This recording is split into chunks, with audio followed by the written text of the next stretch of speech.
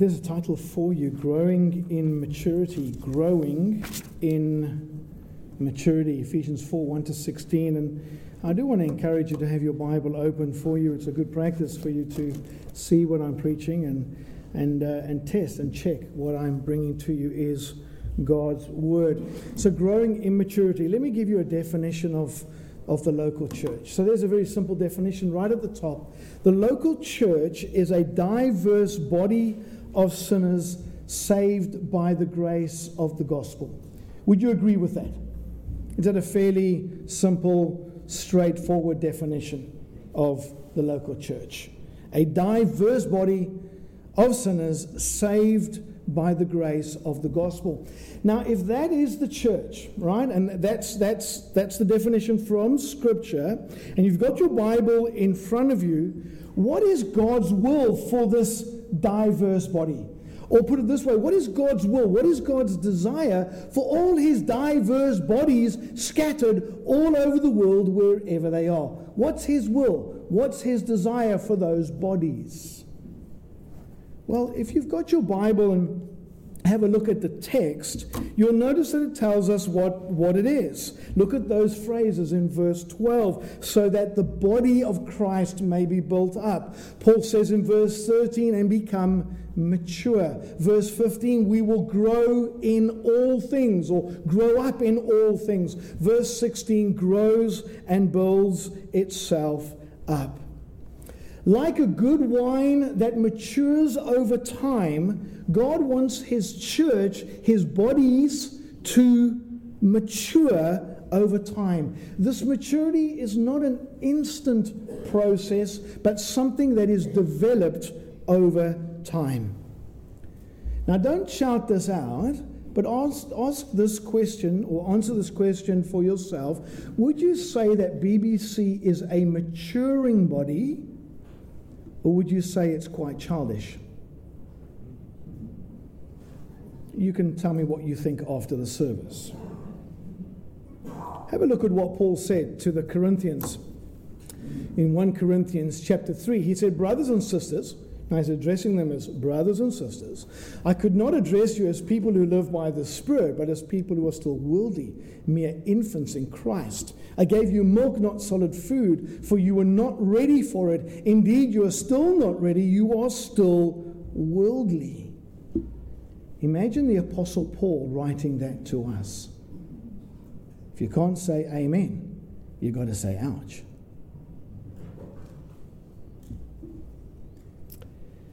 The church, instead of it being a maturing body, sometimes the church can resemble something of a war zone. I want to read something to you from the satirist Mark Twain, and I'm just going to quote it because it's so good. Here's what he said. He said, in an hour I taught a cat and a dog to be friends. I put them in a cage. In another hour I taught them to be friends with a rabbit. In the course of 2 days I was able to add a fox, a goose, a squirrel, and some doves. Finally a monkey. They all lived together in peace, even affectionately. Next, in another cage, I confirmed an Irish Catholic from Tipperary. And as soon as he seemed tame, I added a Scottish Presbyterian from Aberdeen. Next, I added a Turk from Constantinople, a Greek Christian from Crete, an Armenian, a Methodist from the wilds of Arkansas, a Buddhist from China, a Brahmin from... And then I added a Salvation Army colonel from Wapping. Then I stayed away for 2 whole days, and then I came back to note the results. The cage of higher animals was all right, but in the other there was but a chaos of gory odds and ends of turbans and fezzes and plates and bones and flesh. Not a specimen was left alive. These reasoning animals had disagreed on a theological detail, and they carried it out to a higher court. End quote. It's satire.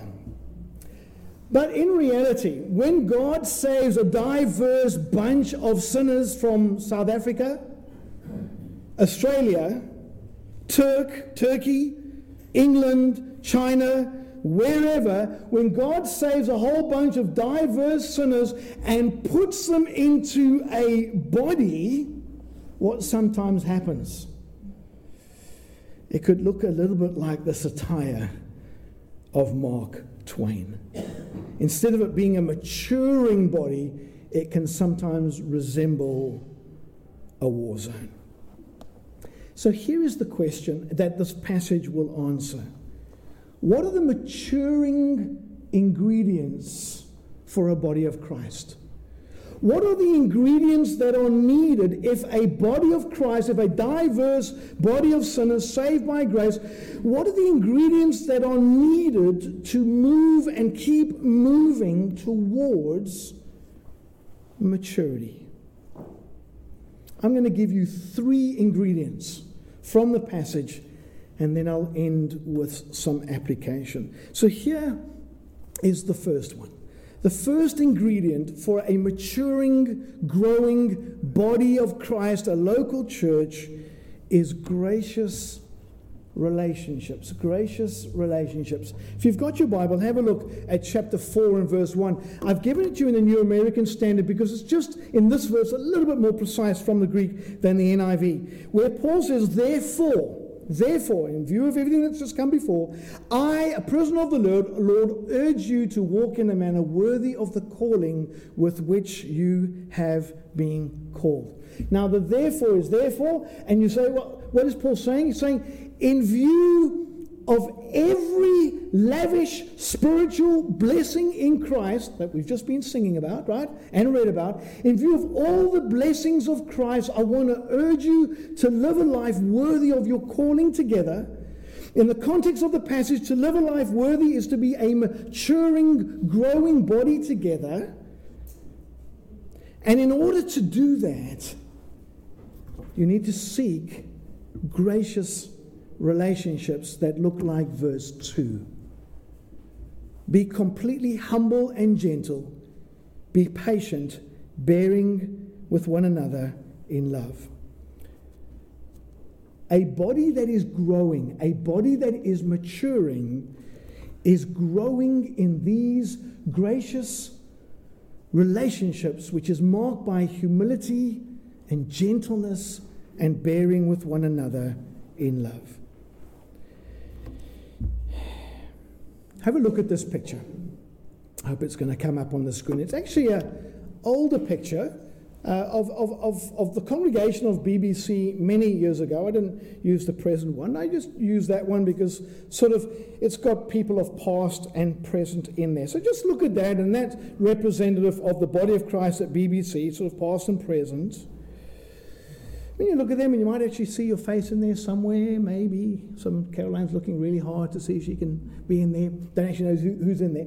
Now, if you look at that picture, you're going to see a whole lot of diverse sinners, right? They're from all over the place. They've got different backgrounds, different colors, different creeds, different everything going on, come from different places and cultures and ethnicities, nationalities. Now listen, when you put a whole lot of people like that together in one place, what sort of attitudes do you think you need? Humility, gentleness, and bearing with one another in love. Have a look at these definitions. I'm just going to put them up on the screen for you.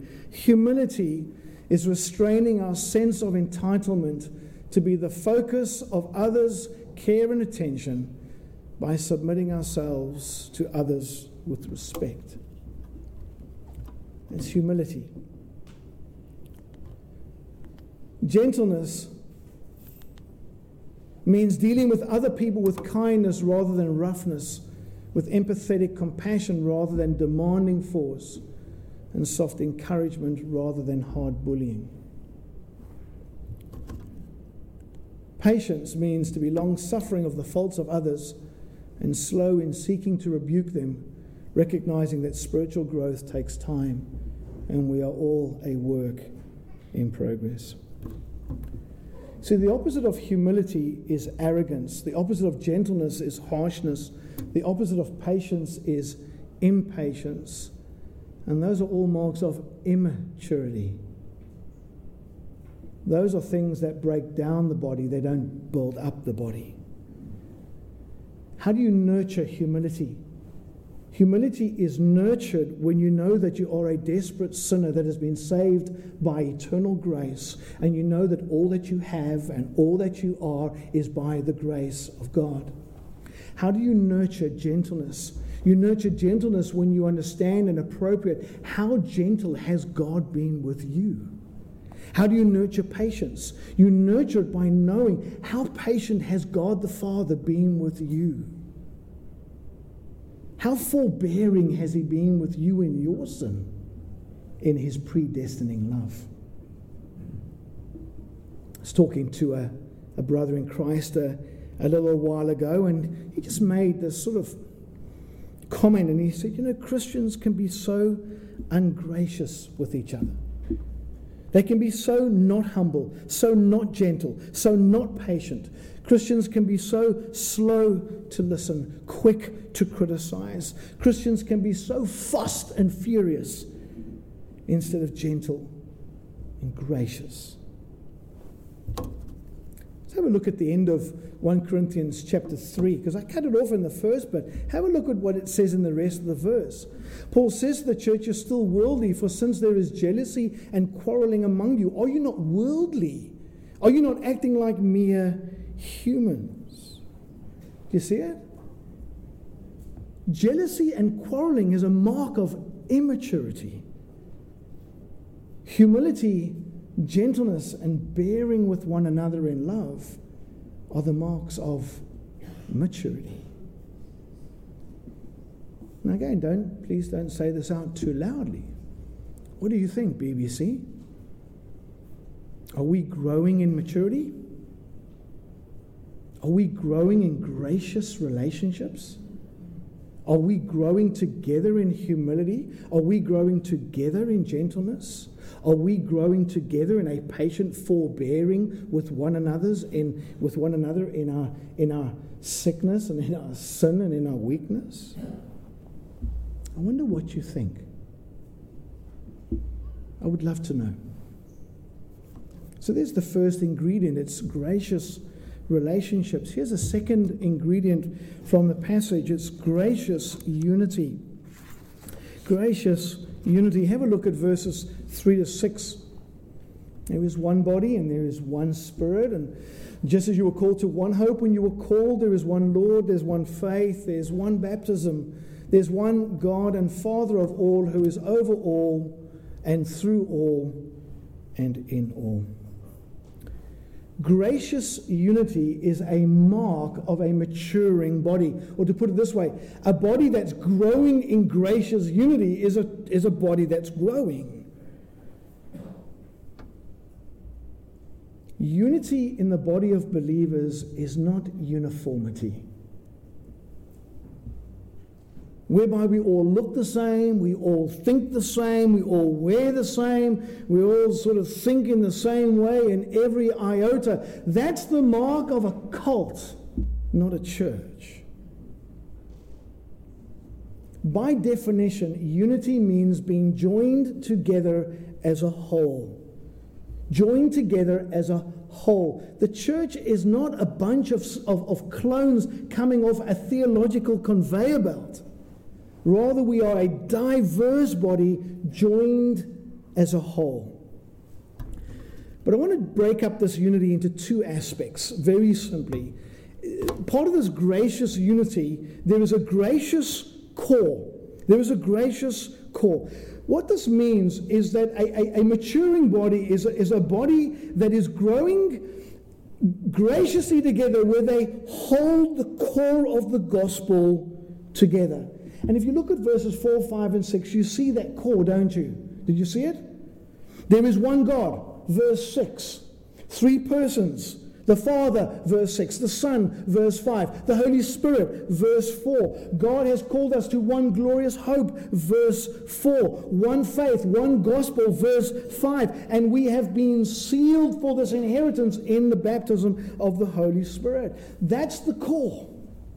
That's the unifying center. That's the unifying whole. That's the theological core, if you like. And we are to hold this graciously. And what do I mean by that? We hold this core graciously together, and we hold it graciously to the outside world. Why? Because if we are in Christ, if we are in Him, it's all of Him and it's nothing of us. There cannot be any arrogance in the body of Christ, because all that we are and all that we have is because of Christ, because of what He did. Do you remember Ephesians chapter 2? We were by nature objects of wrath. Now by His grace we are what? Objects of His mercy. You see, we hold this gracious core of one body, one faith, one Lord, one baptism, one hope, one God and Father. We hold it graciously because it's all of grace. It's all of grace. I guess the question is this, BBC.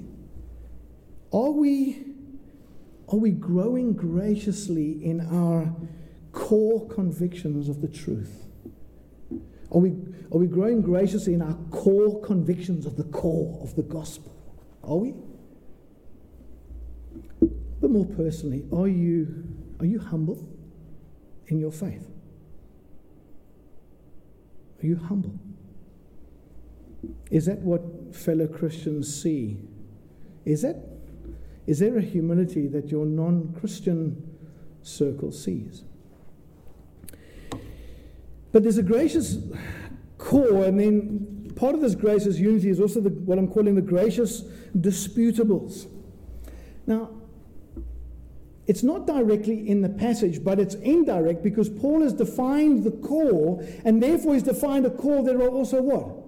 There are all disputables. There are those things over which Christians differ. They're not the core. They're not the center. They're not the unifying whole. And you'll know what they are. I don't need to go over them again and again. Christians differ over the method and mode of water baptism. They differ over the end times. They differ over the length of creation. They differ over women in Christian leadership, and so on and so on. We're not saved by any of those things. Therefore, we have to hold them what? Graciously with one another. We can get ourselves rather ungodly with one another when we expect other Christians to see the non-core exactly the same way we do. Now, I want to just say to you from very personal experience, when you're very passionate about a secondary issue, anybody out there with me on that one? Just one or two? Okay. When you're particularly passionate in a particular view, even though it's non-core, you really do want other people to see it the same way you do, don't you? We can get a little arrogant and we can get a little condescending when someone doesn't quite see it the way you do. Is that you? Is that you? There's a view that goes like this. I just want to touch on this. There's a view that says this. The Bible is clear in everything that it says. Right? So the Bible is clear in all that it teaches. So, if Christians differ on things when the Bible's clear, what's the problem? Someone's right and someone's wrong. So if the church is divided over those things, the Lord is grieved over that division, and we should all be trying to get onto the same page in all those things that the Bible is absolutely clear on. Does that make sense? No. Let me show you why it's no. Because Romans 14 verse 1 is just one passage where Paul says, except the one whose faith is weak. What's next? Without what? Quarreling over disputable, non-core, secondary, non-salvation issues. You see, brothers and sisters, we have to be humble, gentle, and patiently forbear with one another, because we're going and we do differ over the non-core stuff. BBC, are we growing in that area? Or is there squabbling going on? Is there quarreling going on? Are we maturing in that area, or actually are we like little children, quarreling? Let me give you the third mark. I've called it gracious gifts. The mark of a growing body in Christ is that the body parts are using their gifts to serve the body parts. Does that make sense? A growing, mature body is where the people are using their God-given gifts to serve one another. So just look at it. It's pretty straightforward in verse 16, and I'm going to come back around it. From him, the whole body, joined and held together by every supporting ligament, grows and builds itself in love. What's that last phrase? As each body part does its work. So the mark of a maturing body is that the body parts are doing what they're supposed to do. Now, let's just back up into verse 7 if you've got your Bible. Look at what Paul says. He says, but to each one of us grace has been given as Christ apportioned it. And he's not talking about the grace of salvation here. He's talking about the grace of gifts. This is why it says, when he ascended on high, he took many captives and gave gifts to his people. What does he ascended mean except that he also descended to the lower earthly regions?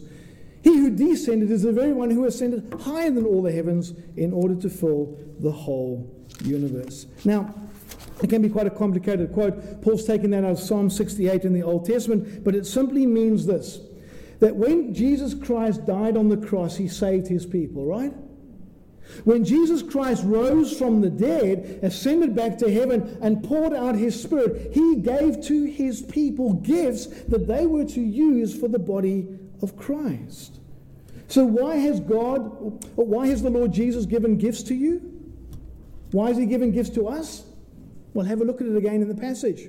Actually, it's not coming up on the screen. Look at verse 12. So that the body may be built up. Look at verse 13. So that we may become mature. So verse 15, so that we grow up in him. Verse 16, that we may grow and build each other up. I know it probably sounds a little bit 101 basics, but brother and sister, you have been given gifts by the ascended Christ. The gifts he's given you are the gifts that he wanted you to have, in the way that he wanted you to have them, in the measure that he wanted you to have them. So you can't sort of get jealous because you haven't got a gift that somebody else has got, because why? Because Jesus gave you the gift or gifts that he's given you.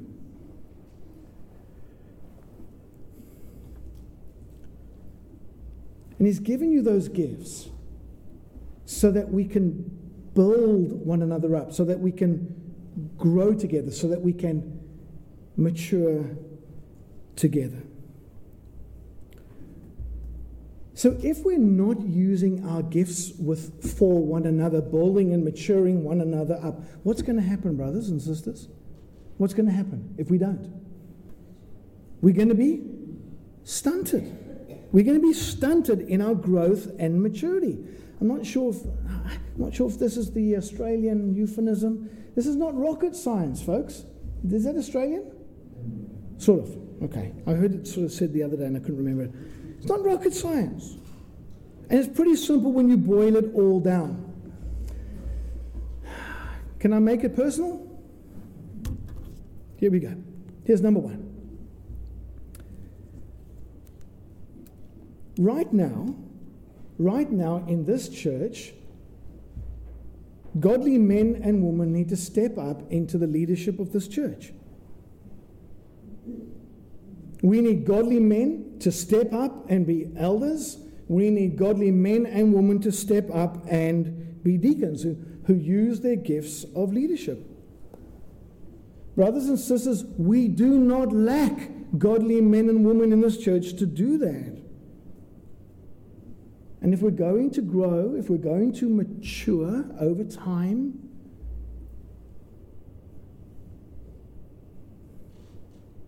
then the godly men and women in this church need to step up. Let me make another one. I don't know whether you know this, but we currently don't have a music ministry leader. It's someone who chooses the music and organizes the music and puts the music together so that you can sing and we can sing together on a Sunday morning. That is sort of done in an interim way at the moment. We don't have that person. Let me make a third one.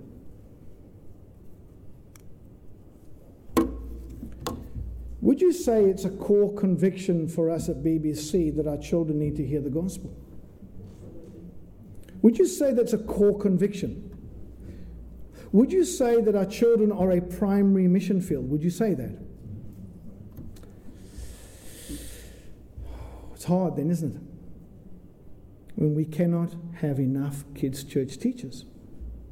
When the body parts don't step up. I'll give you one more. There's a few others, but I'll give this one.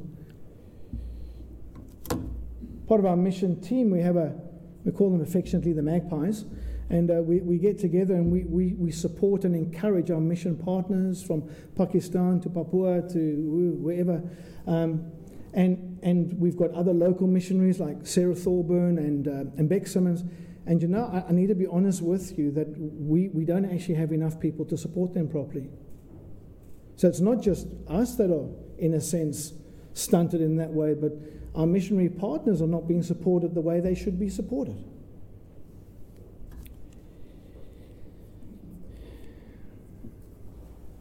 I am deeply persuaded that this church does not lack the gifting for these particular roles.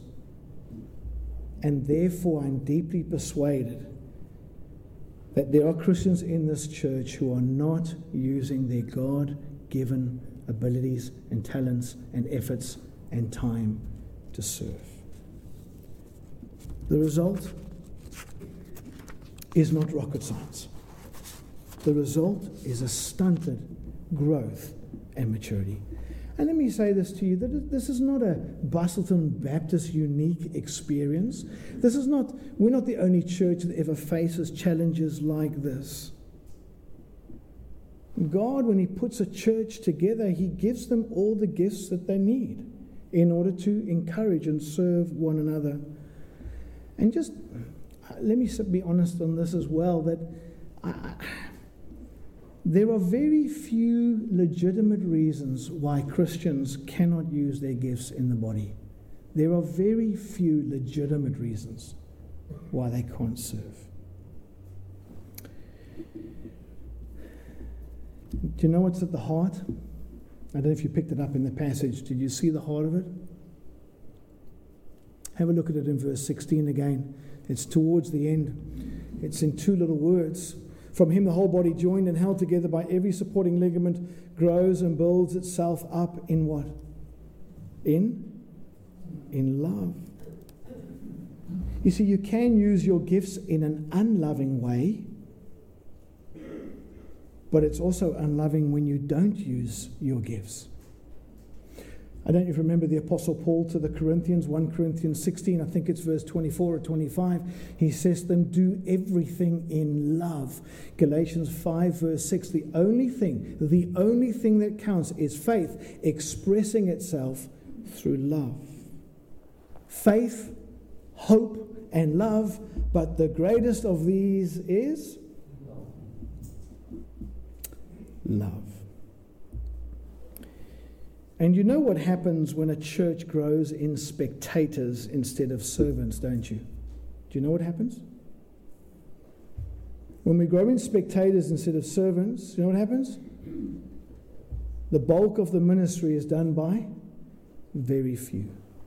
Someone put the analogy like this. They said that sometimes a church can be likened to a soccer match. 22,000 spectators desperately needing some exercise and 22 players desperately needing a rest. There's some truth. You see, and look, this is the truth, is that many Christians, they sort of compare Sunday church to a soccer match and view themselves as they're in the crowds, right? They're in the crowds, they're in the stadium, they're cheering on, and they're watching their 22 sort of professionally paid, expensive players. So the Christians are in the crowds and they're just watching their expensive paid pastors do all the work and all the ministry and all the preaching. We're not paid that well, by the way. Just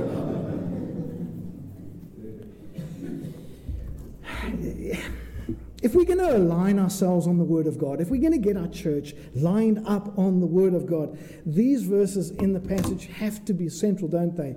So Christ himself gave the apostles. What a way to put that. He gave the apostles, he gave the New Testament prophets, he gave the evangelists, he gave the pastors and the teachers. He gave them to the church to equip his people for works of service so that the body of Christ may be built up. It isn't rocket science, is it? If you look back at chapter 2, verse 20, got your Bible, flick back and you'll have a look and you'll see that the apostles and the prophets, they're the foundation of the church. And so it's the evangelists and the apostles and teachers, they're given to the church and in order to encourage, in order to teach, and so that the body of Christ can be built up. In other words, if I may put it in this way, it's not just your pastors who are employed, but you're employed by Jesus Christ as well. You just don't get a salary from the church. It's the whole congregation that are meant to be ministering. It's all of us together. Now, just how this came home to me fairly recently, but it has happened to me a number of times over the years, and I've been going at this about 20 odd years, somewhere there. And here's what's happened on a number of occasions in a slightly different way. A brother in the church or a sister in the church brings their non-Christian friend to church. And they come and introduce their non-Christian friend to me. And they say, "Hi, Paul, here's my friend." And then we have a chat. And then the Christian says, "Okay, Pastor, I've done my bit. I brought them to church, I've got them here, now you teach them, you evangelize them, you disciple them, you do the whole thing." And off they go. Woo.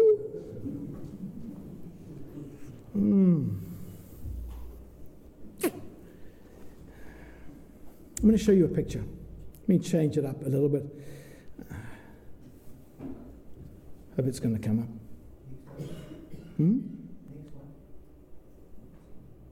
There we go. Now just hold on that for a moment.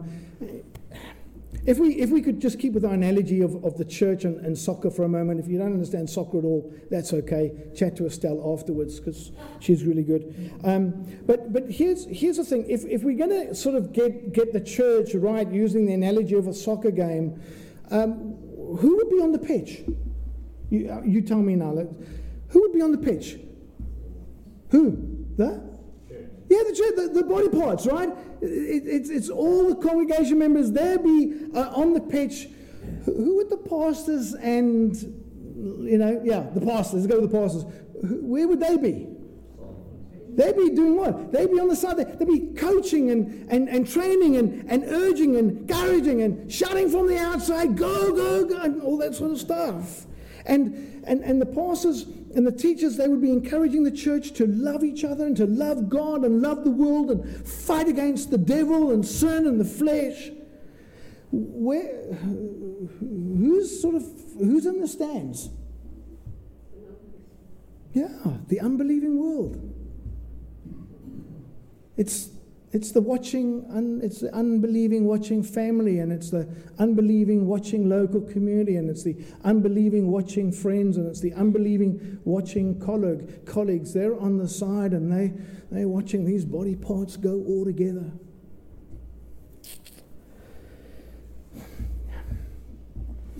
Maybe I'm being a little bit unrealistic here.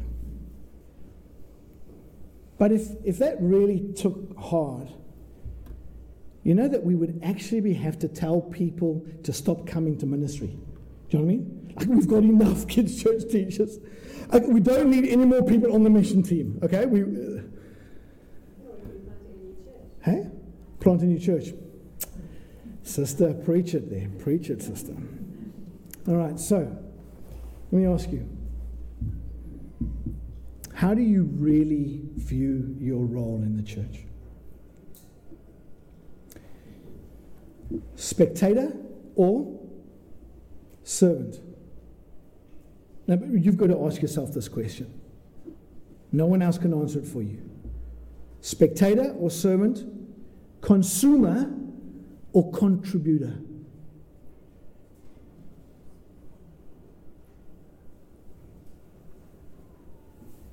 You could say, well, I'm a contributor, but is that only on your time? Or maybe when it only suits you? Let me close with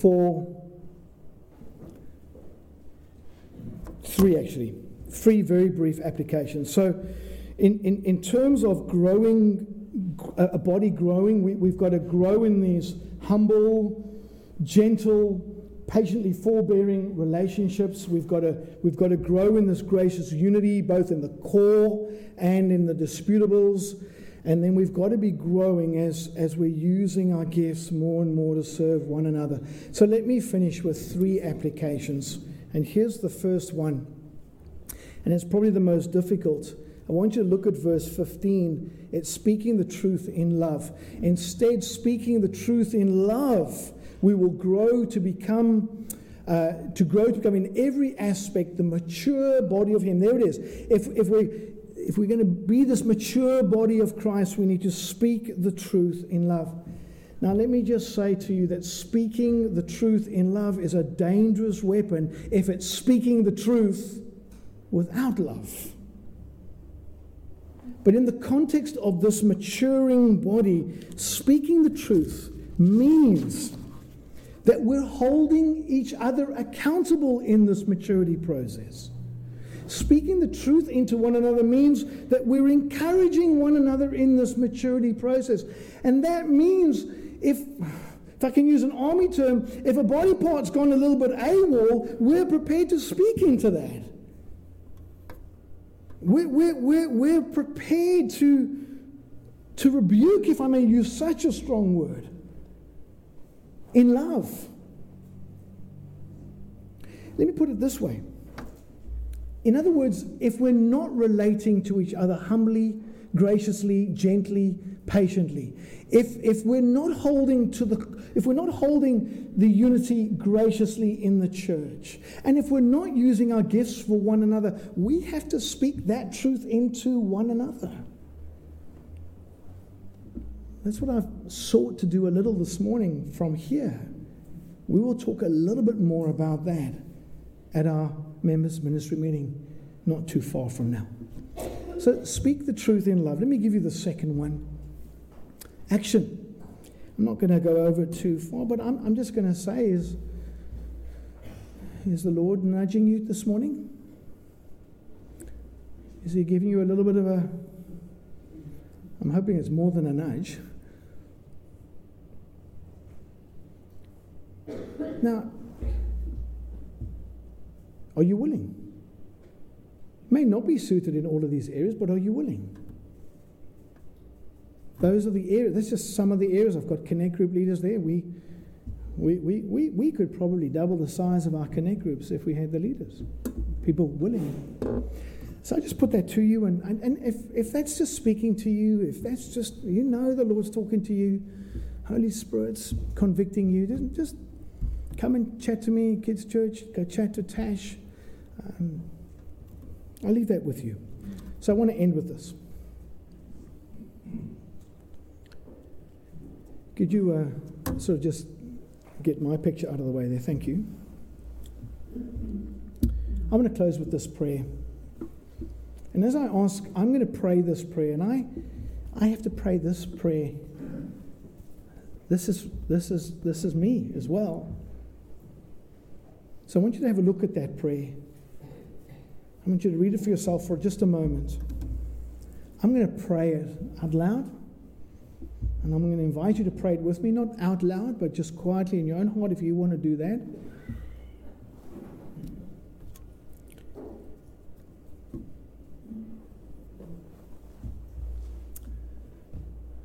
And once I've prayed, I'll ask the music team to come up. So bow with me.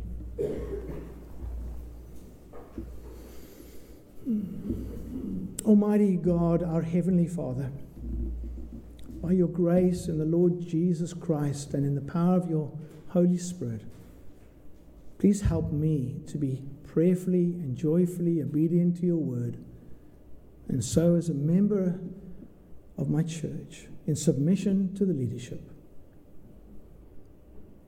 I pray, Father, that I will believe and proclaim the gospel that Jesus is my loving Savior and my loving Lord. I will attend regularly my Sunday congregation and an appropriate midweek small group. Father, I will contribute my prayer, my time, and my talents to our church life and outreach, and give sacrificially for the gospel ministry of our church and its mission partners.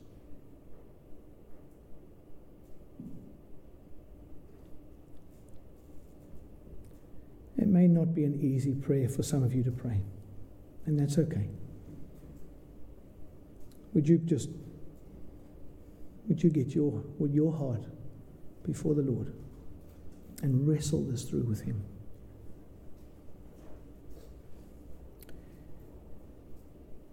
Music team, would you join me up front?